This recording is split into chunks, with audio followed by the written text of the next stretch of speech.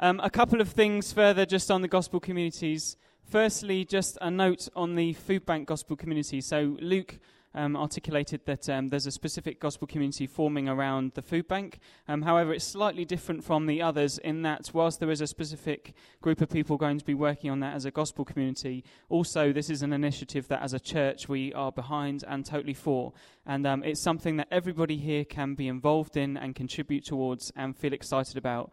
I think it's a wonderful, wonderful opportunity to be able to express a very tangible love of Christ to people out there in the community and for them to notice something different and to see the effects that Jesus has on transformed lives. And this is a very practical provision to be able to really meet people when there's a very desperate need. And so there's an opportunity here for everyone just to be, I think, captured by the potential of the food bank. It can be an amazing opportunity to be able to express Jesus' love to the people around, but also it's something where you can invest in terms of your time and energy. As Luke said, we're going to be looking at holding some food bank Sundays where you can all contribute to donating and bringing non-perishable goods. I believe that's the type we want. And you'll hear more about that when we have those specific Sundays. And also we're going to be looking at how you can financially contribute to the food bank. It's relatively a small amount, and Rich is going to be talking about that a little bit later, but there's certainly ways in which all of you can join in with this. And I think it's something that if we all got behind, we could just see such amazing fruits very, very quickly. We've had such wonderful testimonies from CAP and seen how that facility has been able to really reach out and touch lives and open doors where we wouldn't normally be able to get in. And I think Food Bank is going to be very, very similar, where it's just an opportunity to be able to meet the needs of people in such a wonderful way. And so I hope you're excited about that. And it's something that all of you, regardless of your gospel community, can get involved with. And we really encourage and want you to be part of that as part of Revelation Church. Is that good? Good. Lastly, we've now launched 8 gospel communities, but that is not the end. We hope that as a church we are continuing to transition into gospel communities. We initially said by the end of the year, and I guess hopefully we're on track for that. However, what we would like is for more vision and more ideas. We're not stopping at 8, so we would encourage those who have not yet joined a gospel community or those that feel particularly burdened for a people, a place, or a passion to start praying about it again, and to come to us if you've got an idea for a gospel community, or if something's just, playing on your mind, a particular group of people. Like if you want to, you see the elderly every day and your heart just goes out for them, or if you see, people in business and you think, if only we could reach out to those particular people groups. And if you've got something that God's just put in your heart, then please come to us. And all you need is just that seed. You just need a vision, and people will draw to it. So we would really, really encourage people to come forward and to pray about it and come and let us know. We're looking earnestly for more gospel communities. Also, just on those that have already started, if you've joined one and then, say, for instance, a couple of months later, another gospel community springs up and you think, I would really like to be part of that, you are allowed to move around. We want you to prayerfully consider the one that you've chosen. However, you're not, contracted to stay with them. If another one comes up that is just, has just got your heart in it, then we are, please, we'd rather that you went for a gospel community that really you could get behind in heart and vision. And so join one. That's a good start. Go and see what's going on in the gospel communities. But if you have got an idea for one yourself, come let us know, and we would love to hear about it. Does anyone have any questions at all about gospel communities? Seb, yes.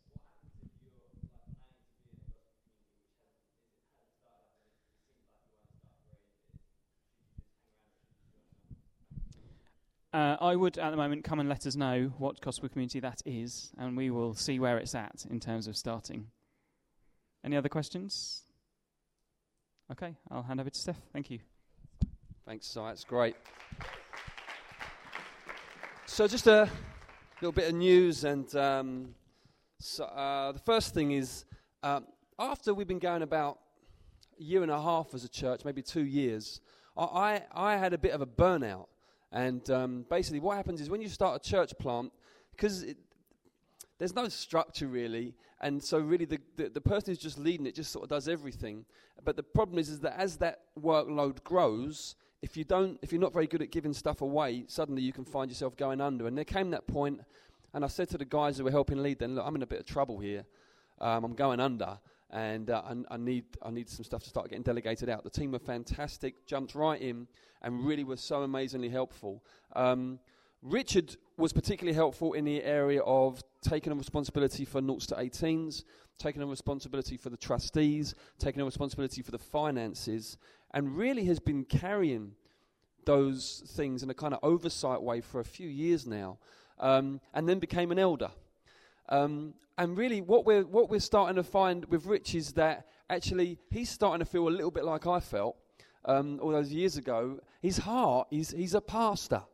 He loves people. He loves looking after people. He is brilliant at looking after people. I've been at the receiving end of his pastoral care from time to time, and he's just so graced by God. I really want to commend him in that. But I just want to say we're going to start the process now of trying to separate Rich from some of those responsibilities that are not eldership, pastoral, just to really be able to release him to be able to do that. I think that will be best for him, best for the church, and best for people coming through to be able to take on new responsibilities. Now, obviously, Hazel and Lena have taken on their deacons for the 0 to 18, so that's great. But now, just to let you know, we're in the process of just shuffling the finance team around and the trustees, and just looking to be able to see God raise up people to really take what the role that Richard's been doing. But he's served us absolutely brilliantly, and will go on to serve us with, I'm sure, immense energy as he moves from being more of a generalist to more of a specialist in what God's gracing for. So bless you, thank you, we love you, you're a great guy. And he's good. And Tanika, they're an amazing pair, those two, they really are. Richard and Tanika, we love you. Yeah? Yeah, okay. So just to say, we'll just track with you guys in terms of as things develop. Once we have someone for the finance team to take Richard's responsibility and the trustees, we'll keep you guys posted so that you don't, at the right point, you stop going to him for that stuff. And you can just go to him and cry on his shoulder, which would just be much better. He loves all that. Okay, so plans for the future. There's a few things I want to just chat to you about, things we feel God might be stirring, stuff that's coming up, just get you guys in the loop. The first is to talk about our carol service this year. If those of you that were with us last year can remember being in this room, full to capacity, 300 people, 300 plus probably, to be honest with you, having to turn away people in the corridor, serve them mulled wine in the corridor, just to sort of say, sorry you can't come in, but we do like you, because the people who run this place said, you can't have any more people in there because of the fire regs. And the carol service has just grown and grown over the years. It just seems to be grace from God on us with it. And but what we're realizing also is that Thursday night is not great for reaching families. So we're going to do 2 this year. The first one will be on Thursday night, and that will be on Thursday, I believe, the 8th. Thank you. Thursday, the 8th of December. We could not get this venue. It was not available for the amount of time we need it. So we're going to House on the Rock. Now, House on the Rock can take 700. So it's a bit of a jump. It's a similar walk from the Tube in terms of James Gregg did some tests from Camden Town to here, walking from Tufnell Park. It's Tufnell Park, different tube station, same line, Tufnell Park to House on the Rock. I think it's a slightly shorter walk. They won't allow us to have any alcohol, so we are looking for our best non-alcoholic mulled wine recipe. We are going to find the best recipe. It will be as close as we can to the thing. But the programs will say Christmas drinks because they're at.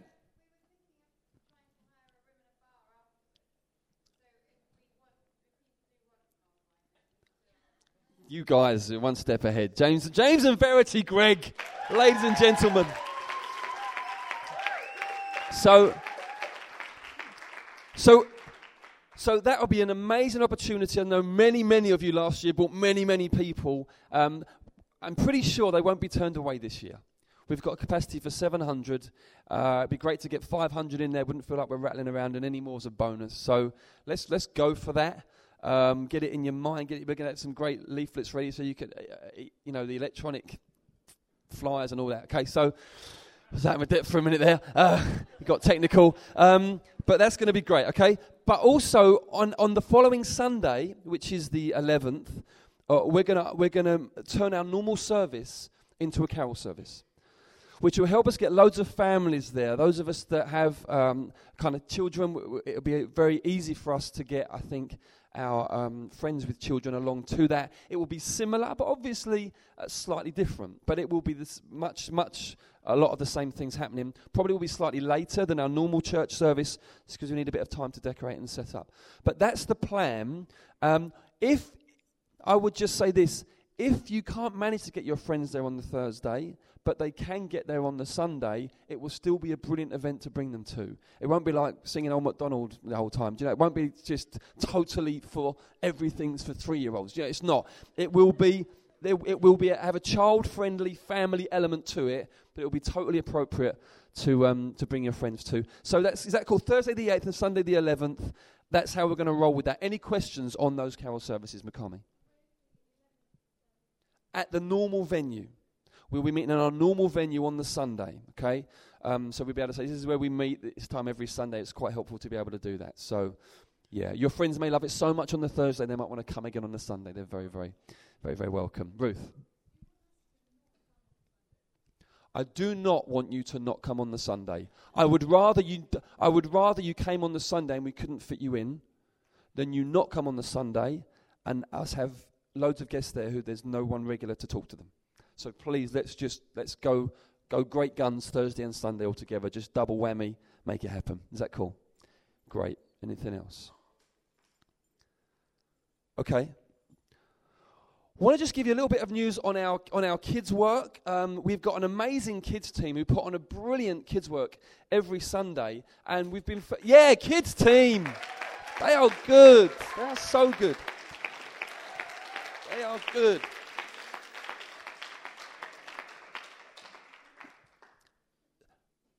We've been felt a bit burdened over the last few months about the amount of kids geographically around the school on a Sunday that could benefit from such brilliant kids' work but aren't getting reached.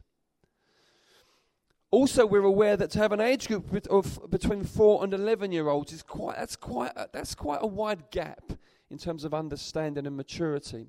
So the plan is that we're going to, from January, we're going to split that group. We're going to have a 4 to 7-year-old group alone, and then we're going to kick off something of an 8 to 12 kids club that will happen at the same time as church, at the same time as normal. But we're going to be putting a lot of investment in terms of part of what Thule's doing with her FP. A lot of it is design and stuff on the computer and technical media stuff. Well, half of it. The other half. I'm sweating. The other half is kids outreach. And so she's going to be heading up along with Claire Robinson's going to be involved. I think Foxy's got a bit of time he can be involved in.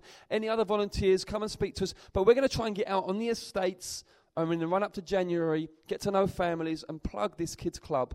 Also for gospel communities that are based in localities, we want to encourage you to be thinking about the families that you know who have children between 8 and 12 and start saying, look, let's do an amazing kids club for 8 to 12-year-olds, which is great for our kids and also really evangelistic. And, just for the sake of the kids themselves, because Jesus loves them. But also, by God's grace, we hope to reach families through that as well. Okay, so that's going to launch in January. It's going to be very exciting. We're looking to recruit a few more workers. We'll have to obviously develop an extra room for the 8 to 12 kids' work. But please pray for us in that, for God to open some amazing doors and help us to reach families who are literally, some of them will be within, 200 to 400 meters of us every Sunday. And when the gospel's being preached and great fun's being had, but they're not hearing it, that God would give us those. Is that cool? So that's great. The final thing, any questions on that? Okay. The final thing's a bit of a dream. When I went out to visit Matt Med in Latvia, I was struck by a Christian cafe that we went to. Not to say that the cafe itself was born again, but the cafe was the cafe was run by Christians, and the whole idea was that it would be for the purpose of the kingdom, and it was a great place. It was a really, really good place. There was art exhibitions all around on the wall, and the space was perfect. You could imagine all kinds of things happening there, from people just dropping in as a cafe to acoustic nights to alpha courses. I mean, you thought this is multi-purpose. It's fantastic, and something just sort of birthed in my spirit a bit, really. Now, a couple of years before that, I sort of thought, wouldn't it be great to have a shop front as a church? And we did a bit of work on it with Mary Pizzi, who was with us then, and she came up with some great ideas. But I just think, in God, probably the timing wasn't right. Then went to Latvia, saw this, and I started coming back, talking to some people. A few people started sparking, and then Adam Martin has been doing some research for us, and it's still at the stage where I'm just wanting to say, guys, will you just pray? Because I don't know for sure, but we think maybe God is stirring us with the idea of either buying or renting a property that's in a really great location, that we could, my dream, if it's possible, would be for it to be able to serve pretty much every gospel community. So if you could imagine asylum seeker and refugees kind of meal night there. It could run Christianity Explored there. The arts guys could do acoustic nights and exhibitions there. I mean, literally, you name it, we could do it. And also, it would be brilliant to be able to use it. Maybe I don't know, during the afternoons, just a cafe, just a really good cafe that does really good coffee and really good food and makes a bit of money as well to be able to finance itself. So it's a dream, but I think it might be a God dream. And I just want to put it out there, really, and say, guys, we'd just love you to be praying about that. And sometimes when you speak like this, if the Holy Spirit's in it, he tends to just come and start quickening stuff in people's hearts, and people start hearing God and start buzzing with stuff, and things start happening. Much with the gospel communities. We think this is an idea from God. It spoke about the concept next week when we've got 20 people with God-given ideas. I mean, it's what God does. So it will be a faith step for us. Financially, there would obviously be a faith step in it for us. It would be a faith step on probably every level. But if you were to say to me, what would you rather, a great big venue that you could have as your own as a church where you could all gather on a Sunday and praise the Lord, or a venue where you could do that? I think that's probably the more exciting, because you can hire a hall anywhere for 4 hours. But actually to have somewhere where you can use pretty much every day of the week or 6 days of the week, and morning, afternoon, evening, would be absolutely amazing. And obviously what it does is, as God multiplies the ministries in the church, and you have like a hub for it like that, which is obviously, like some sort of cool name, which is kind of not too crazy like Revelation Church Cafe, but it kind of is connected in some way with who we are. I believe you'll begin to see God just joining dots, and things. I'm involved in that, but they know that person. That person's got a cousin over there. Oh yeah, well their stepdad's in prison, and it starts coming together, and people start to realize, oh, do you know what? This church that all of us have kind of laughed about for a few years, or kind of thought it's kind of had its day, it's really doing stuff. And through the church, people begin to see Christ, which is the whole idea, right? Through the bride, they begin to catch a glimpse of the glory of the groom. And so I just think, guys, this could be from God. That's all we've got, dreams and a few ideas, and Adam's got a PowerPoint. So that's where we're at. But please pray. If you get dreams and visions, God starts speaking about it, please just bring them, share them with us. It will really, really help us. Is that okay? Any questions on the CAF? If it's details, I won't have any answers for you. It's very embryonic. But if it's kind of conceptual, we might be able to help. No, that's fine. That's not surprising. That's absolutely fine. Okay, over to Rich. Richie Rich. All right, good evening. Oh, no. I don't think we're doing that just yet. Too eager. He's eager with the kids, and he's eager with the PowerPoint. I just wanted to dispel a couple of myths, first of all. One, we are not a social club. And 2, none of us are volunteers. Actually, each one of us is called by God to be part of his family, to be in this location at this time, to be on mission in North London. Does that excite you? Does that excite you that we've got so many gospel communities starting up and so many more bubbling away that we want to get out there? Does it excite you that we want to get in and amongst the community and serve them and love them the best we can? Yeah. All right. Well, I just want to encourage you, in the same way that we have such enthusiasm and such passion to reach people out there and love and serve them, I want to encourage you to have the same enthusiasm and passion to love and serve one another. There's a huge part of the church that basically it's like an engine that just kind of drives the whole thing forward. And so many of you are involved in that. So many of you are a part of that, you know, and so many of you go unnoticed, so many of you go unseen. But I just want to say thank you for all of your hard work. I want to say thank you for how you serve. I want to say thank you for the areas that you serve in. They're numerous. But I just want to encourage you to actually continue doing that. Because so often when, you know, things aren't seen and you don't get recognized, it's easy just to kind of sit back and, you know, feel like it's not taken for granted, it's not noticed, it's not appreciated. But it totally is. It 100% is. And one of the things that marks a mature church is a church that serves well. Is a church that serves its community well. Is a church that serves one another well. It's a church that serves on a Sunday well. So whether it's lifting boxes, whether it's helping with the kids' work, whether it's doing PA, doing words, whatever it is, a church that serves well is a mature church. And we want to be a mature church, right? Yeah. We might not have a lot of maturity in years, but we make up for it in the way we serve, the attitude we serve with, and the way we do things. I just want to say that serving is a sacrificial, supernatural statement. Do you like that? 3 S's? And you like that? It's a sacrificial, see, I'm going to say it again. Anyway, it's sacrificial because it takes commitment. It takes giving up something. It takes giving up time. It takes giving up energy, sometimes strength or muscles if you got them. But it takes something. It costs something. It's sacrificial. And it's not always the easiest thing to do, to decide to serve, but we do it. It's supernatural because what it does is it knits us together.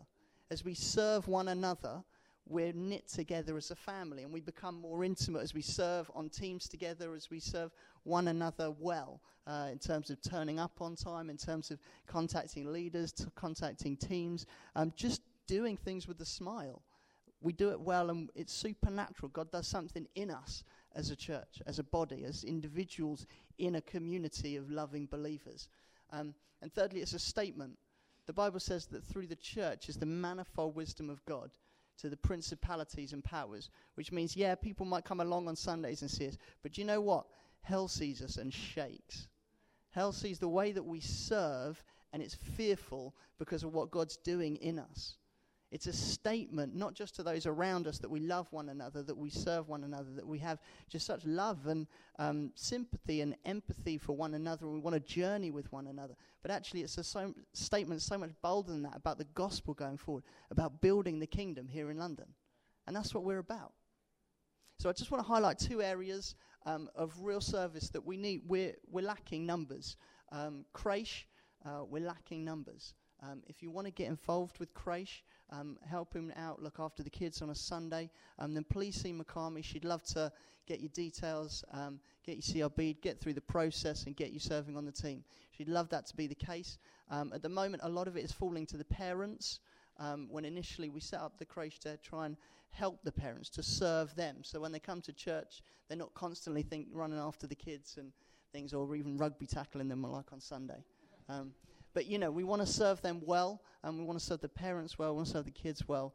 So if you want to get involved with the Creche, speak to Makami. Secondly is words. Basically, words is often one of those things kind of because you sit at the back and you press a few buttons and the screen changes. There could be, it can often be a little bit sort of like if you make a mistake, then everybody's going to know it was you, and then it'll be bad. But I just want to say, let's get over it, yeah? You know, it's not the end of the world. But we need people to serve on words. We need people that are technically capable. I guess if they have to find songs quickly and stuff like that, then just I would say give your name to Rachel Cos, who puts the rota together and does a fantastic job of it. Yeah. Woo!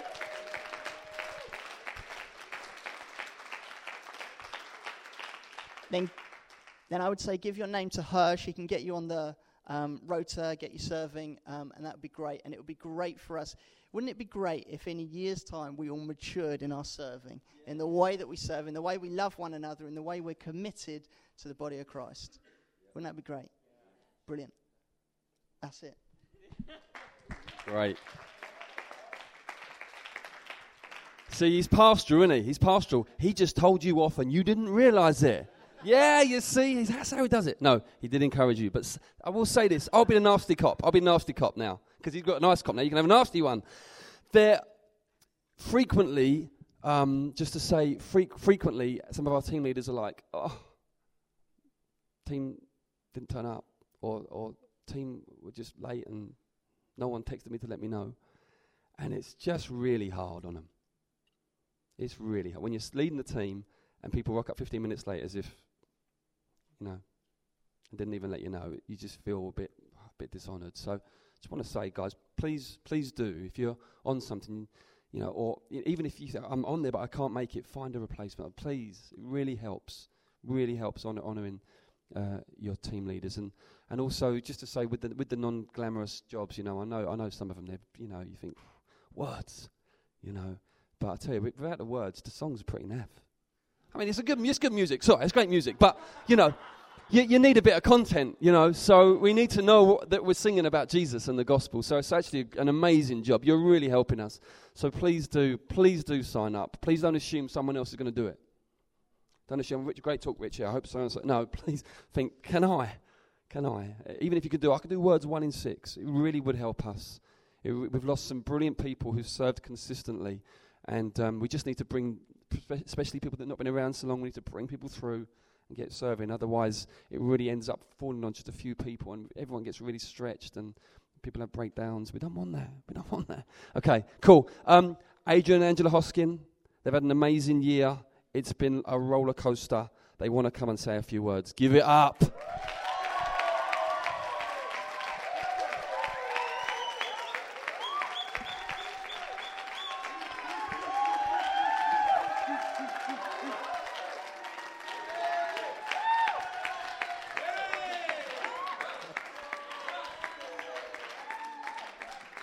Okay, okay, we're the Hoskins, Angela, and I'm Adrian. For those of you that don't know us, I'm really nervous. I'm going to read this. It takes a few minutes, so just bear with me.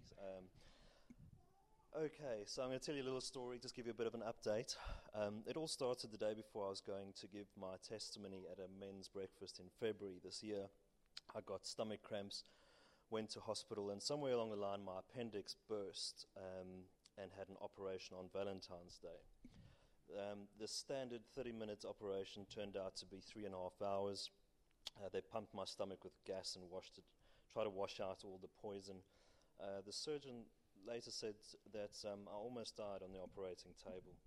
In Angie's brilliance and in God's grace, she put me onto her private health insurance about 3 weeks before. And this allowed me to transfer out of the miserable NHS hospital and into a wonderful private hospital. Whilst recovering in hospital, I got an infection deep within the appendix cavity and had to have a second operation. Whilst recovering in hospital, I was told that the routine biopsy results of the appendix showed I had cancer in the appendix. And the tumor was at something called T4 stage, which wasn't that bad, but it wasn't that good. I was told I would need a right hemicolectomy as the artery that ran from the appendix to the stomach had the same blood supply. So basically, the whole right of the stomach had to go. And that's what happened. So I had a third operation within 3 weeks of the first one and spent 5 days in intensive care. Whilst I was there, I went into shock several times and my heart almost stopped due to some complications. Spent 31 days in recovery in hospital and my lungs collapsed. Whilst there, okay, so we got out of hospital eventually and started chemo. I thought, well, how hard can chemo be? Kind of tough guy. I thought I could hack it, but it turned out that I was actually at the extreme end of the spectrum in terms of side effects, and as a result, started getting sick in the chair whilst they were giving me the infusion. So anyway, again, I got round to the time where I wanted to just thank the church and just thank everybody for their prayers. And behold, the day before, I ended up back in hospital with another infection and operation number 4. This time, the intensive care was even more hardcore. I had oxygen drains coming out of my sides, drips, catheters, cannulas, and I was hooked up to a range of machines and literally couldn't move a muscle. Whilst recovering 2 weeks later, I got yet another deep infection within my stomach, and this time it was so bad it erupted out of my side by itself without the need of it for an operation. Okay, almost there. So I spent 7 weeks in hospital, was home for 3 weeks, and yes, again got another infection and operation number 5, with a total of 12 different incisions in my stomach. At the exact same time, I was made redundant, my mother got breast cancer, and my dog died. So this is where it all changes. There was a tremendous amount of good that came from all that chaos. I was able to, through my illness, affect a whole bunch of my friends and family who were amazed at how we coped. We got an amazing insurance payout, which we didn't think we'd get, which supported me for the 8 months that I've been off and has helped us move home. And we've been able to bless others with our money and give all the glory to God. But every time I wanted to thank the church, it seemed I would just come under attack. But here we are now. And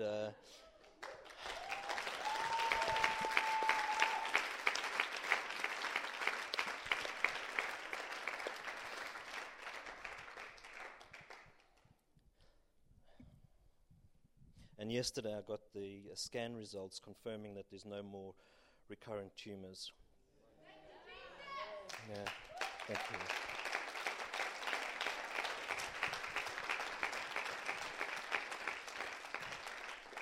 So finally, it's been a long time coming, and I know a lot of you thought, what the hell's going on with these two? But I just wanted to say thank you. I wanted to say thank you to our Rev family for all your love and support, the visits in hospital, the food, the text messages, the cards, even the handmade ones, where a lot of you signed. I can't express in words how grateful and how carried we felt by you through a really rough patch. And amazingly, instead of getting really angry and upset and bitter and twisted, we've blossomed in our walk with God, and just wanted to thank you.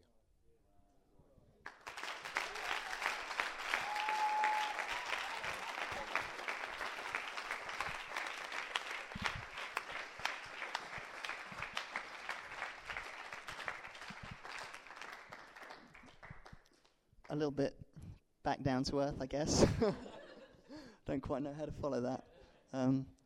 Guys, we love you. We really do. We really do love you. We've loved journeying with you. We really have, and we're so excited to journey with you further, and see you go from strength to strength, see you blossom even further, see you grow in God, and bless us. And equally as we bless you, we've loved you being a part of us, and we'll continue to love you being a part of us as part of the church family. We love you guys. We really do. I just want to say that in front of everybody, because it's really not been an easy year or so. And I know a lot of the guys in the church have, committed to you. And I just know that you've received that and you've loved that. And we just want to say that we love you guys. We really do. All right? Brilliant. All right, moving on. So, finances. Come on. All right. So, my PowerPoint's not up yet. And now it's gone off. Whee. All right, there we are. So, this is the Rev Finances, September 11. Okay, so I've just got a few slides, but I just want to say, as well as serving, a part of maturity as a church is the way that we give. It's very easy. I know I did growing up didn't really think much of giving. I guess I just left it kind of to my parents or people around me who I thought were far better equipped and blessed by God to be able to do that. But I just want to say right from the outset that giving is something we passionately believe in. We believe in giving our all to God. We believe in laying down what God's provided for us, stewarding what he's given us in an appropriate way to see his kingdom come, to bless others, to bless those around us, and just, really advance the gospel. And so I just want to say that right at the outset, because a lot of you may be thinking, giving, what's the deal with all of that? I just want to say it's massive. It's massive because it demonstrates a heart attitude. The way that you steward your finances, the way you organize your life, it matters, and it demonstrates something to God in terms of maturity and wisdom that he's given you and the way you steward that. Okay, so first slide. Boom. Okay, so this is what we've got. This is an income versus expenses over the last year or so. You can see a spike there, and that's May right there, the huge spike.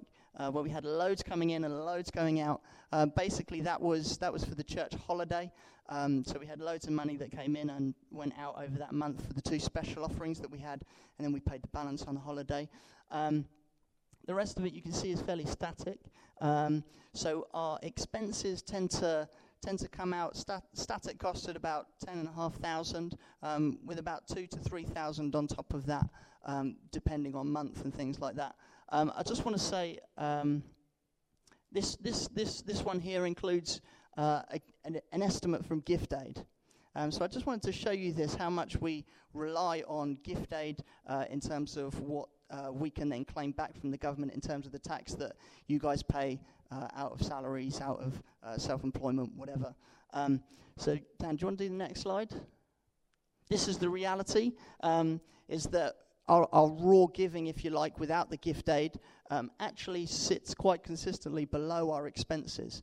I think the next step for us as a church, the next faith step, is to break free of that Gift Aid grip, if you like. At the moment, we are dependent on Gift Aid coming back to us, which means we are dependent on HMRC. We are dependent on the government to pay back the tax. Now, rightly, it's ours because we're a charity and therefore we can claim. But just to say that actually, although that is true, actually we don't want to be dependent on them. I'm sure you all know, you've read about it over the last couple of years, government's not having a great time, especially the finances and everything down the pan. So I just want to encourage us, they're the raw figures. We're by no means extravagant as a church, but that's the reality. And so if you want to do the next slide, let's look a little bit closer at the income breakdown. So you can see the blue ones at the bottom. For some reason I've lost all of my legends, but not to worry about that. The blue one at the bottom demonstrates our standing orders that come in month on month. And then the purple one is our checks that are paid in. And then the top yellowy, white, creamy, ivory one is the cash that we get on top of that. So the top 2 make up our Sunday offerings, and then below makes up the monthly transactions that come into the account. You can see that our standing orders make up a bulk of what we receive as a church. So I just thought it would be good to just look a little bit in depth at this. So I've done some research, just kind of from the figures basically, and looked at kind of how much the giving, particularly from the standing orders, contributes to us financially as a church. And what it works out as is it's about a quarter of the church give over £100 a month, which basically means there's a smaller percentage of the church carrying a lot of what we do and contributing financially, commitment-wise, in terms of getting behind it, getting behind the vision.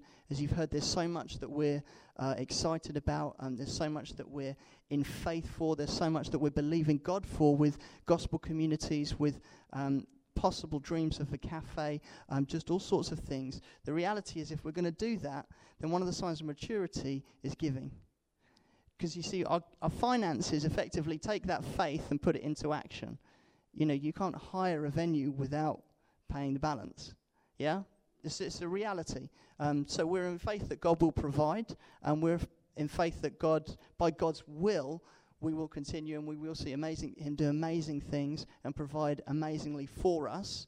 But just at the end of the day, we want to see growth. We want to see growth financially. I would say we've sat, in terms of standing orders and things, we've sat at about between 6,000 to 8,000 a month for the last year or two, fairly consistently. But the reality is, we should be a growing church. We should be moving forward. We should be taking ground, and we should be growing. But obviously, it's, as you can see from the figures, it's not necessarily quite on the incline that we'd like. Coupled with that, we've had some fairly significant people leave over the last 6 months or so. We've said goodbye. We've blessed people as they've gone. We've sent people. We've done a lot of sending and saying goodbye. And reality is a lot of that has meant that our giving's dropped month on month. But now, what a perfect opportunity for those that are still here to step up and fill the void. To believe God in faith and just reassess, God, what do you want me to give? God, what are you requiring of me? What are you asking me in terms of stewarding my finances? And how can I serve and commit and bless the church in that way? And so why... I've just lost myself, but that doesn't matter. Okay, so I just want to give you two really practical ways in terms of giving. As you've heard about the food bank, we are looking... imminently for the food bank to be launched and get things off the ground. The reality is we are actively looking for people to contribute financially to that. Some of you may be able to give significant sums of money to that. Some of you may even just be able to give a few pounds here and there. What I would say is every little counts. Tesco said it first, but I hope it's not recording. Anyway, copyright, whatever. But basically, yeah, I mean, all the small that you give contribute significantly to what we do with the food bank. Luke's looking at all sorts of avenues for sourcing food and things like that. But the reality is that in terms of startup costs and things, there's going to be significant investment there to get things off the ground. So, for instance, if you had 100 people each paying £3 a month, you're looking at £300 a month. Over a year, that's 3,600. Yeah? So you're talking about, just little practical ways that, to be honest, for us is the price of a cup of coffee, but for the reality is gets a food bank off the ground. I think like they're the sort of figures that we're talking. It's not a huge commitment, but it is something that we can do practically as a church to commit to what God's called us to, especially in regards to launching this food bank. Secondly, we've taken on Thule for the year, doing an FP year. It would be great to bless her and support her. As elders, we've decided that we've asked her not to apply for housing benefit, largely because we feel that for us to have somebody on board voluntary, we don't believe that they should be a drain on resources elsewhere, especially facing the reality that communities around us are having all sort of community projects pulled, having all sorts of funds stopped. You've only got to talk to Foxy to hear about how many are closing. And the reality is in a climate like this, we don't want to be another drain on resources, which means that we're in faith for God to provide for her. So we're really in faith that God will provide, whether that's through individual members in the church or whether that's by other means. We're totally in faith that God will provide, because the reality is we don't need to be reliant on the government. We don't need to be reliant on outside sources to actually invest in what God's doing and what God's called us to here. Now, I know there's huge discussions to be had around that, and I'm happy to chat that through with people, all the implications and all of that. That's totally cool. But that's a decision, that's a conviction that we as elders have taken. And so there are a couple of, so Thule, I just want to flag the food bank and Thule. Julie's also set up something if you wanted to give directly to her through stewardship. She's in the process of going through the application there, so you can give and they can claim the gift aid back for her and support her. So if you wanted to give directly to her, you could do that. If you wanted to give anonymously, then please come and see me, and I can arrange that for you. That's not a problem. Other than that, I'm done. Stefan. Oh, no. Let's do questions. Let's do questions about finances. Seb.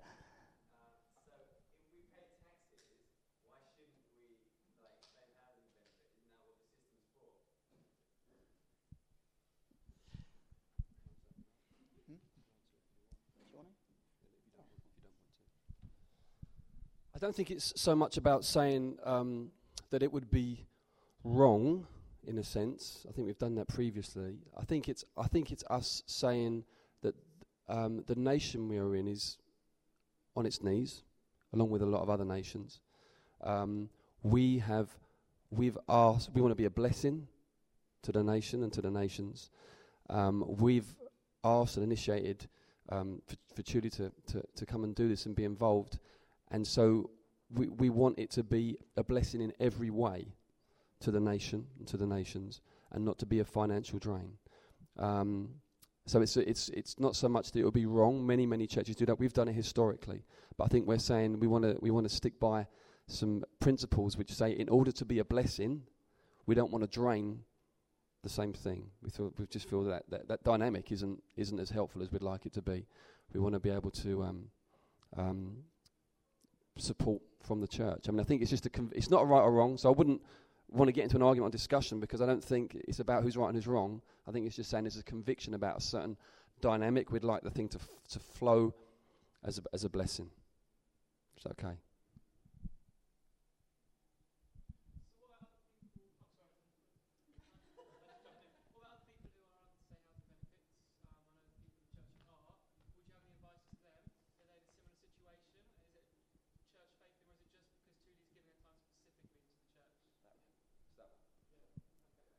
That one.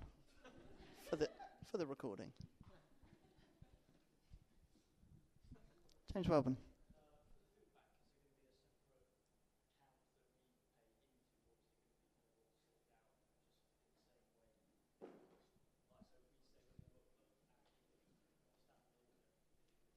At the moment, all the money's going into the church account.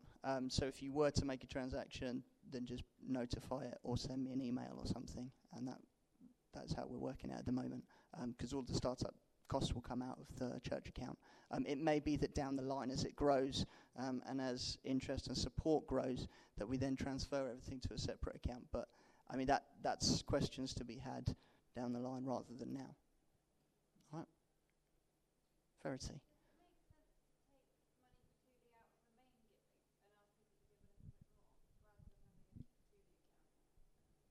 Yep, we just wanted to make it as accessible as possible. So by all means, up your giving and let us know, and we can pass that on or contribute that to Thule. But yeah, by all means. I know there's like a hardship fund or something like that. How's that going? Yep, so 245 has been going for a couple of years. 245 is, for those of you that don't know, is taken from Acts 2:45, where the believers shared everything, had everything in common, and gave to each as any had need.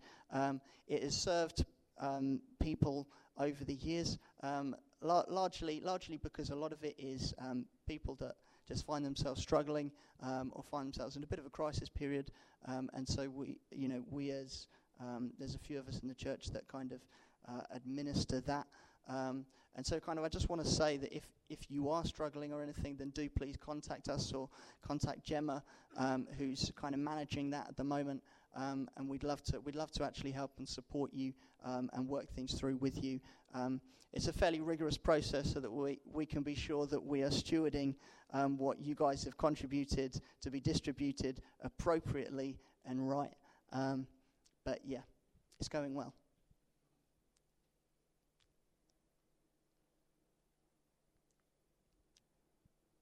No? Okay.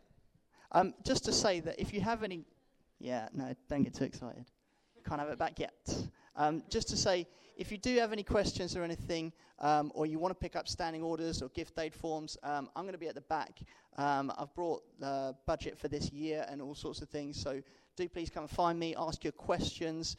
We want to be as open and honest and transparent as we can be with our finances, so do please make use of me at the back. Steph.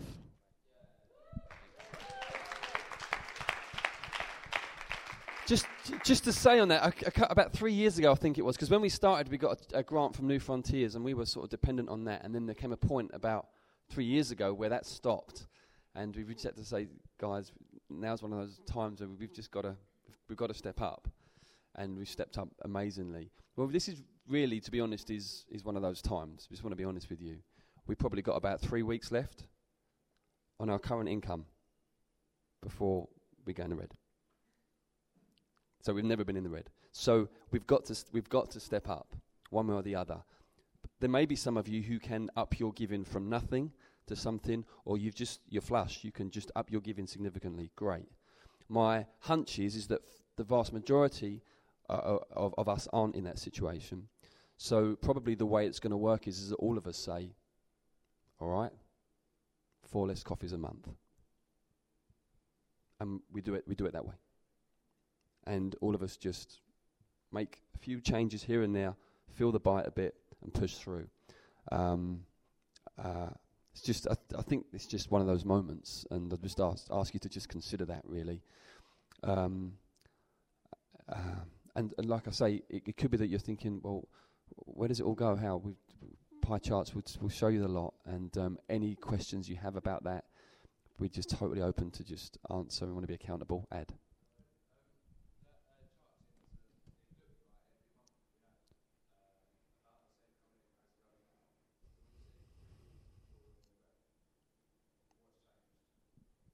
Rich would have to explain the detailed mechanics of that, because he's been tracking that. Rich.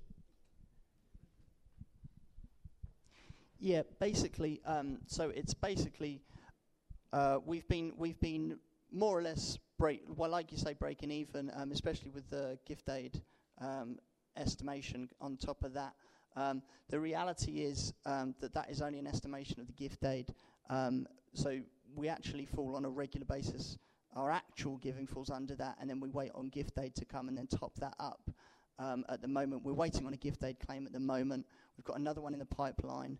But obviously, HMRC are at the moment snowed under. They've been making cuts all over the place, so things have just been delayed and backed up time and time again. So it's at that stage, really. Pray. Also, also say that the gift aid coming back will be about 10 grand. We pledged 7 grand to New Frontiers at the Brighton conference that we've yet to pay them. So as soon as the 10 comes in, 7's going out. So it will help a bit. Thanks. So pray. We're praying. I'm praying. Because only God can provide it for us. Yeah? And we're in faith for him too, yeah? We are fine. Brilliant. Couple of other tiny things, and we're going to have a little treat, a little 10-minute treat. Okay. So we've had about 7 weddings so far this year. Yeah. And, yeah. So love is in the air, which is great. And but I just want to say something, speak into that a little bit, just for a couple of minutes. And it's exciting, the weddings. It's exciting when people get engaged. It's exciting when people start going out, courting, however you want to phrase it. Of course, it's really, really exciting. What we don't want to develop is an environment where if a guy speaks to a girl for more than 30 seconds, everyone starts getting excited and designing invitations, all right? We don't want to do that. And it's starting to happen a little bit. It's kind of gossipy. It's kind of a bit immature. And what it does is it creates quite a suffocating environment where you just can't develop healthy friendships without feeling like someone's giggling or someone's saying something or that is really unhelpful. Yeah? So I just want to say, can we just like really be mature about it. Yes, there may be some people in this room who marry someone else in this room one day. Great, all right. But but what I do hope is that there'll be loads of people that remain friends for life in this room. So can we just create an environment where we're just allowed to just kind of be together and hang out and chat? And if something a bit kind of romantic develops on the way, well, great. Yeah, that's fine, that's lovely, and we can all celebrate, can't we? But let's not get into speculation, soap opera mentality. It's just not what we're about. Is that okay? Cool, great, thank you. Final thing, many of you remember Dave Mance's preach on the rich man and Lazarus, and you couldn't really forget it if you heard it. We decided it would be a good idea for Dave to just be able to give some time to writing up some really helpful applications to clarify some stuff, and even in here, actually, he's even corrected some stuff as he's reflected himself. This is a brilliant little booklet called "My Neighbour is Starving. What Should I Do?" and applications from the parable of the rich man and Lazarus. It's a 5-minute read, but it's very, very helpful. And so we got 100 of these. So Dave, maybe on the way out, you could just be on the door and giving them out. So would encourage you to take one. And we just want to, when a message of that kind of impact level comes, it's important to follow it up and just help us all figure it out. And I've had a read of it. I just want to say that I think it's great. Wholeheartedly embrace it. It's got all the right ingredients in it. It's not heavy or legalistic. I think there have been elements of the stuff that came in the sermon, particularly the application, that have just been revised and reflected on a bit more thoughtfully with a bit more time. I think it's full of grace and yet very, very radical. And so it's a great booklet, so please get one from Dave on the way out. Final thing now, our little treat together is we love to celebrate people's successes and victories and triumphs. I think it's a brilliant thing. And recently Joel and Mactuno really created a film about fatherhood and the importance of fatherhood, built around some young fathers that Mactuno have been working with in Southwark. And they just kind of got together and just was feeling the father's heart for this and really poured themselves into it.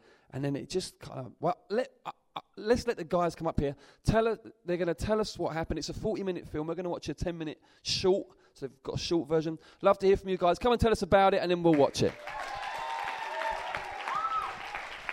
Cheers. I'm Joel. This is Mactuno, for those who don't know. God really stirred my heart to make this film. I met Mactuno about last year. Literally asked him what he did, and he said, I said I work with young fathers in Southwark. Sounds like some sort of date or romantic encounter. No, basically, I work with young fathers in Southwark, fathers under 25, teenage dads. And Joel said that he was kind of inspired by kind of some of the work I do and some of the stories I was telling him. So he was like, could I film it? Could I document it? And I said, great. So then from there, I arranged a public speaking course for some of the young fathers I was working with, some of those who were involved in a more kind of intensive way. And 2 of the dads, Connor and Wilson, ended up going through this public speaking course and also being filmed. So the documentary kind of gives insights into their lives, their kind of life of their children. And I think our heart for it was trying to. It's amazing. These guys, they don't really have role models in terms of fathers, but there's something instinctual implanted in them, which is God's heart as a father, that just paternal heart that beats for their children. And I think we wanted to capture that on camera. Would you say that? Definitely. If we look at kind of society's views on the role of the father as well, it's kind of, we don't really give it it's like we almost think it's not necessary.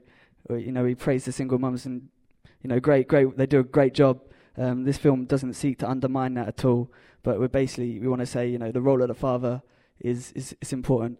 I think that comes out in the film. This is basically like an 8-minute, 10-minute bit, kind of just a shortcut of the whole thing.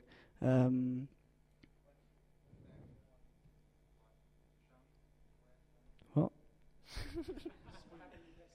Oh yeah, so this is the cut. It's a little bit rough, but this is the cut we put into the film festival in Peckham, and it won 1 best documentary and 1 best won Best Documentary and Best Film overall. So pretty hyped. I know God's on this one big time. He's opening a whole load of doors. I'm fresh out of uni. I've got no skills, but God's just blessing it. So it's exciting. Cool. Do you want to watch it?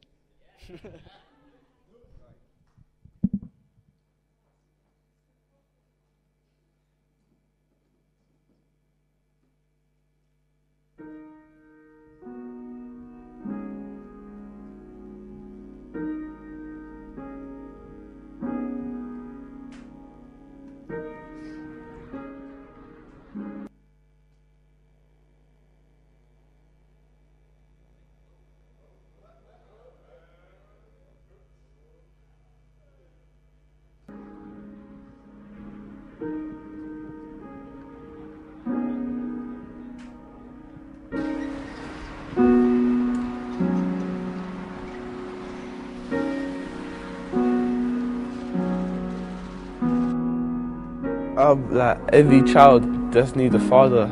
A father's important. A father is needed to offer much support, much direction. I think it's just like there's always something missing, knowing that your dad ain't there. Like you might not necessarily know what it is, but there's always something missing that you can't, like that nobody else can feel in your heart and all of that.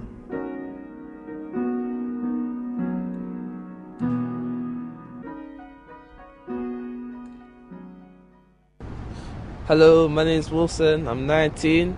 My daughter came to this world on the 16th of the 10th, 2010. Her name is Ashaya Neveya, and I live in Aylesbury Estate.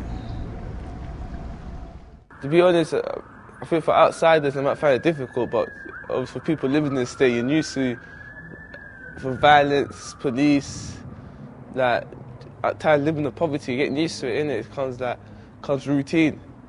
So it's not been the best place to live in, but it's been alright so far. I'm still alive, so it's been alright so far. Primary school there, just there, Surrey Square, and my secondary school, Wool School, one's located near off Wolf Road, around East Street, otherwise it's off Orchard Road, so it goes quite local, everything. That's good, walking distance, everything. I got it from my father for the important years, since I was young, like, it's always been there. I remember he used to take me carnival since I was young, like, it's always been there, but then he left that in 05. He left in 05. That's noticed that there's not a lot of dads in the estate. I admit though, since new people started moving in like recently, there've been more family units here, but previously it wasn't like that before. And at times people did grow up with their fathers and that, then later on the fathers won't be there. But some fathers that are around, not all of them are positive role models. Some of them are just like crackheads or like drug addicts or alcoholics and so on. At the time when I received that information, I was in the police, so I was upset when I was in the police station. Then I was happy that from there. But I was thinking, if the case would go wrong, I might miss my child's birth and I might be in prison and that. So that was worrying me, innit? But since that was all cleared, all over and that, I was happy since I found out. Some just choose to adapt. There's no father role model. They had to be the old father role model. They had to get that stuck into their head. They're their own man. They don't need another man to provide for them or nothing like that. At times, it does contribute to gangs because they can find security within that gang, and most importantly, in my opinion, financial support. Having a mother's love is good, but having a father's love is good as well. So they never had that experience, both sides of love and so on. So this became numb in a way, The only reason that a father shouldn't be involved with the father's dead, to be honest. My name's Connor. I'm from South East London. I'm 16-year-old. And my son was born 18th of May 2009. His name is Aiden. I know a lot of people say it like this, but like it's just one of them things you can't describe. Like it's either so many feelings or it's just that one feeling that you're never gonna have, like unless you have a child. Like I've never had a feeling like that before. What were his first words? Bye. I don't know why. He was just saying bye. I don't know why. I think he wanted me to leave or something like that, but yeah, no, I think it was bye, yeah. He'll run for anything dangerous. stinging nettles, nothing like a flower, straight stinging nettles, a dog, anything. So I spend most of my time chasing after him, but as long as he's happy with what he's doing and that, then it doesn't really matter. There's loads of challenges, man. It's thinking that what you should be doing all the time and what you're doing is right, but you get to that point where I think I am now, that I'm happy with what I'm doing and think I'm doing my best by what I do now. Some things are just not as important anymore. It doesn't really matter. Again, it's not necessarily big things, but just keeping up with music and stuff like that is just not important. You don't spend your time doing such small things like that, or in the park running after him, and you know what I mean. That makes your day worthwhile. You know how much you love him at that point, and then you think to yourself, well, what would I do if he wasn't here? And you can't even imagine something like that. So that's when you know that they're really important to you. I can survive with seeing him once a week if I know in 5-10 years time that he's going to have everything he wants. It's hard now, but I know when I look back in the future, that'll be a well worth sacrifice. He can achieve what he wants to achieve, and I ain't having him living here for the rest of his life. That's why my plan's to move out of areas like this, improve his chances. Because that's as simple as it is, living in the wrong area, being the wrong colour in some cases, and then that can just mean you're deaf at 15, and I ain't raising a child to see him die at 15. I'm not an overly religious person, but I really feel that living in a place like this is just, it's not a godly place, it's not a good place to live. And I know that's a bad thing to have, especially at 17, but that's really what a place like this can do to you. And being a kid growing up here, if you can get them out of here, that should be a #1 priority.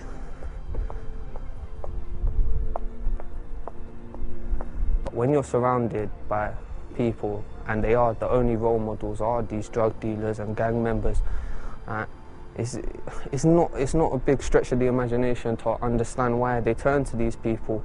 They can earn money, they can feel safe with these people, which is what a father should be contributing to their child's life. I just hope that I'm what he wanted me to be, and that I made him happy, that he can look back and call me a role model. Because I grew up without a father, so I wasn't able to tell my father that, but I know my father worked hard all his life, and if I can do the same thing and Aiden be proud of me, then that's really all that counts in life. You know what I mean? It's that simple. Money's another thing, where you live's another thing, but if your son's happy with you, your son's proud of you, then to be honest, I could die a happy man. And that's really how simple it is to me.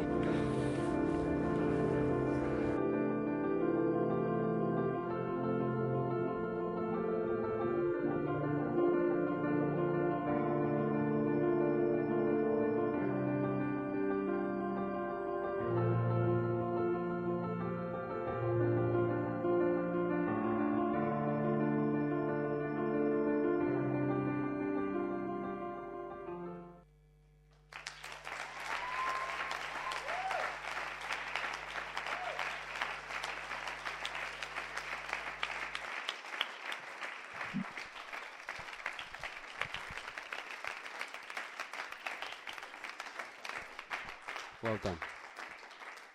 Brilliant and very, very moving, and it just sucks you in, doesn't it? So I'm sure we'll all like to get hold of the full-length one when we can. Well done, guys. We're proud of you, and well done to many of you out there that are pushing the barriers in these various areas and running with what God God has called you to. And well done those of you that keep pushing through the disappointments and charging on. We're rooting for you. And, we're not just here for the short term. We want to see the whole thing's turned around generationally, don't we? So, let's keep that kind of perseverance and gutsiness to push through. Father, thank you for all that you're doing. Think about back tonight, starting with the gospel communities and right through to this. And you just say, Lord, we thank you so much. And we really want to, it says in the Bible that you're bringing many sons to glory, and you're bringing you want us to come to maturity, Lord. You want us to be mature. And I just pray for all of us as we go, Lord God. We would just really find real amazing help from you and your Spirit in finding areas where we can put our shoulders together with one another and push forward, Lord God. We thank you. There's only one direction, and it's forward. And we thank you. You've promised you will build your church and that your kingdom will advance. We thank you that we can be involved with you in it, covered in mud and blood and guts at times and sweat and tears and all of that, Lord. But I thank you. It's glorious and it's worthwhile. And I thank you deliver us from just pettiness and serving our own little thing. Lord, you call us into something just amazing. I thank you for the joy of being in it together with one another, with great relationships. We just thank you, Lord, for all you're doing among us. And we pray, Lord, keep leading us forward, Jesus. You are a glorious captain and we love following you. So take us forward, we pray. Amen. Amen. Okay, that's it. We're done. And Dave's going to be on the door now with his booklet. So please don't leave without getting hold of one. And thanks again for coming. Appreciate your time.